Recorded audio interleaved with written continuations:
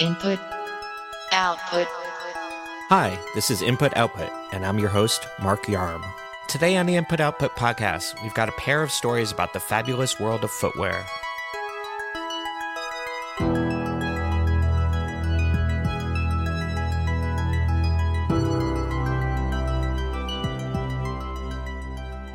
It's positive and negative. That's the most honest answer I could give, you know? It's even better than Twitter. Every single person has Instagram. It's the easiest way of social media. You know, my favorite thing about sneaker culture is how there's so many different offshoots of businesses. So there's like the customizers, the painters, there's the guy who's making the nice laces, there's the guy who's making the cleaners, there's the guy who's like making notebooks about sneaker design, you know, the sneaker blogs. That to me is so dope, and Instagram just helps bring all those people together. Instagram, which just celebrated its 10th anniversary, is the most important thing that ever happened to sneaker culture, according to writer Ray Whitty. In a recent piece for InputMag.com, she explains how the app changed streetwear forever, for better and for worse. Here Ray is reading an excerpt from her article. Unlike the if you know mentality of sneaker forums or hanging around the local sneaker or skate shops before the rise of social media apps, Instagram gave streetwear a platform that has taken what was once a subculture into mainstream territory. And the app is perhaps one of the reasons why it's so difficult to buy pairs today.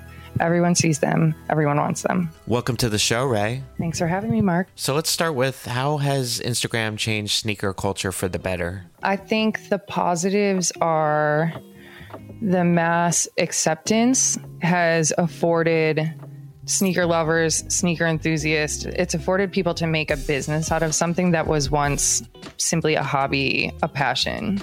So to know that StockX is responsible for $1 billion in sneaker sales, and it's not a brand, I think is really mind-blowing that we've reached that point, and that it's this own like business ecosystem, from resellers to sneaker media sites to sneaker influencers. I think it's really impressive that it's come so far in such a short time. And I don't think that happens without Instagram. In the piece, you argue that it's also done a lot of harm to streetwear culture. So much of the education around sneakers was lost. So much of the culture around it has been appropriated. So much has turned into this, which we talk about in the story, this homogenous look that never needed to be. And I think that a lot of it was pandering to likes.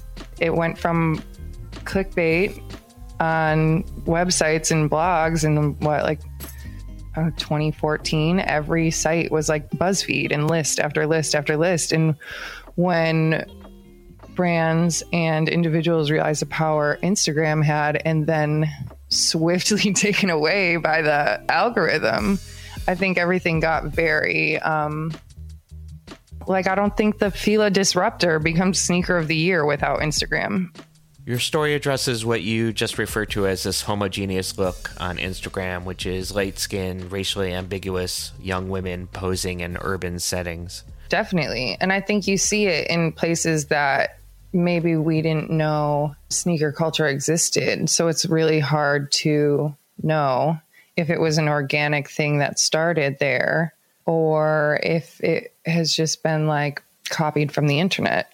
Even to Mr. Patel's point that his family in India wasn't into sneakers like they are now. He would go to visit family from living in the US and was always really into sneakers. And now he's finding others that have become more enthusiastic about it. But I'm sure that it's interesting for him to find regional US trends in places that didn't have much sneaker culture 10, 15 years ago. So has Instagram ruined sneaker culture? No, I don't think it's ruined sneaker culture per se. I do think that it has afforded a good amount of erasure from the foundation of it. I think it has afforded a lack of education. And I think, to Russ Bengtson's point, when you look at someone's sneakers, it says something wildly different than it did 10 years ago. And it could be the same silhouette. And even I was joking around on Twitter yesterday, and not joking, genuinely meaning it. found a pair of sneakers I love and come to find out it's a Supreme collab. One, and no shade towards Supreme, but what I see when someone has a pair of Supreme collab on their feet is not really what I want to be perceived as. One. Two, I know that those are impossible for me to get. I'm not somebody that is going to log onto the sneakers app. I'm not somebody that's going to fight the crowds to log on to supreme.com at 11 a.m. every Thursday. That has never been my life. So I think that part of it is a little disheartening. I mean, I'm 6 feet tall. I'm an athlete. I grew up in sneakers my whole life. So to know that it's like shopping when you just find a pair of sneakers that you genuinely love is like such a drag. I think that is what a lot of people's gripe is, especially a lot of people who have been enthusiasts for 2 decades or more.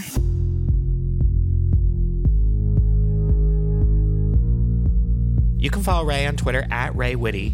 Now on to today's second story.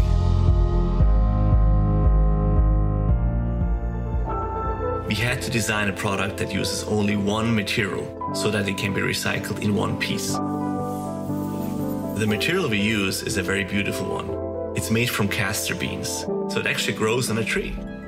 The Swiss footwear brand On Running recently announced a new Cyclon model, a 100% recyclable running shoe that will be available exclusively through a monthly subscription. For $29.99 a month, subscribers will be able to trade in the Cyclon for the latest version of the sneaker.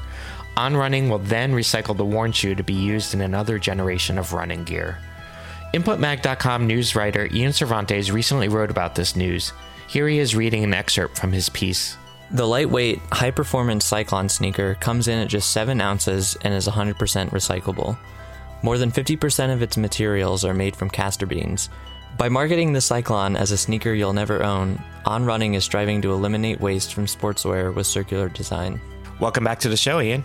Yeah, thank you for having me. So tell me about what On Running is doing or plans to do. Yeah, so the weird thing is we're kind of talking about this like a year out from now, but essentially they just launched a new sneaker that's 100% recycled and is going to operate on a subscription model. So you pay $29.99 a month and basically you can trade in the sneaker whenever you want. They're going to take that sneaker and then in turn turn it into new products, and then you'll get the latest version of this product itself. So this, as you point out in your story, is a model that's already been embraced a little bit by Adidas and Nike. Is this the future of shoes? I mean, I don't think shoe ownership as we know it is going to entirely go away. People want to own their shit. And then also, you know, as far as sneakerheads, like having this collection is a big thing. But I think it's something we're going to see these companies continue to dabble with. You know, we've seen subscription services kind of take over almost every single space.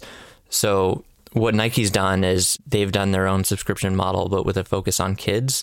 The idea is to kind of mitigate the cost of keeping up with your kids' growth. So for $20 a month, or starting at that, depending on how much you pay, you can trade in the kids' sneakers from 4 to 12 times per year. And then Adidas, they haven't actually gone to market with this, but they've done something similar from the sustainability standpoint, where they have this Futurecraft Loops shoe that is 100% recycled, and that can be in turn recycled into another sneaker. So they did kind of a pilot program with influencers last year where they gave out 200 pairs of these sneakers, and then after a few months, they had the influencers return them. Then 6 months later, they had them recycled, turned into another pair to be given out to them. They were originally planning on taking this idea to market this year, but that hasn't happened. It's gone kind of quiet. I would imagine that COVID probably has something to do with that. So just from an aesthetic standpoint, what do you think of these Cyclon sneakers? They're very basic, no frills sneakers. They're just all white.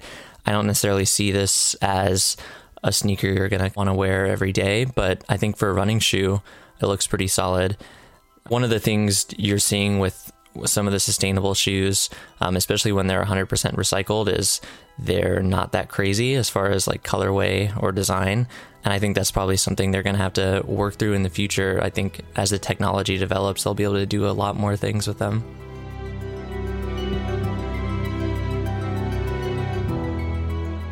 You can follow Ian on Twitter at Ian_Cervantes, and I am at Mark Yarm. For more news from the world of technology and culture, visit InputMag.com. You can click on the links in the show notes for the stories we discussed today. New episodes of Input Output are released 3 times a week. If you enjoyed what you heard, please give us a rating and review on iTunes. You can find Input Output on your smart speaker or whichever podcast app you use. Thanks for listening.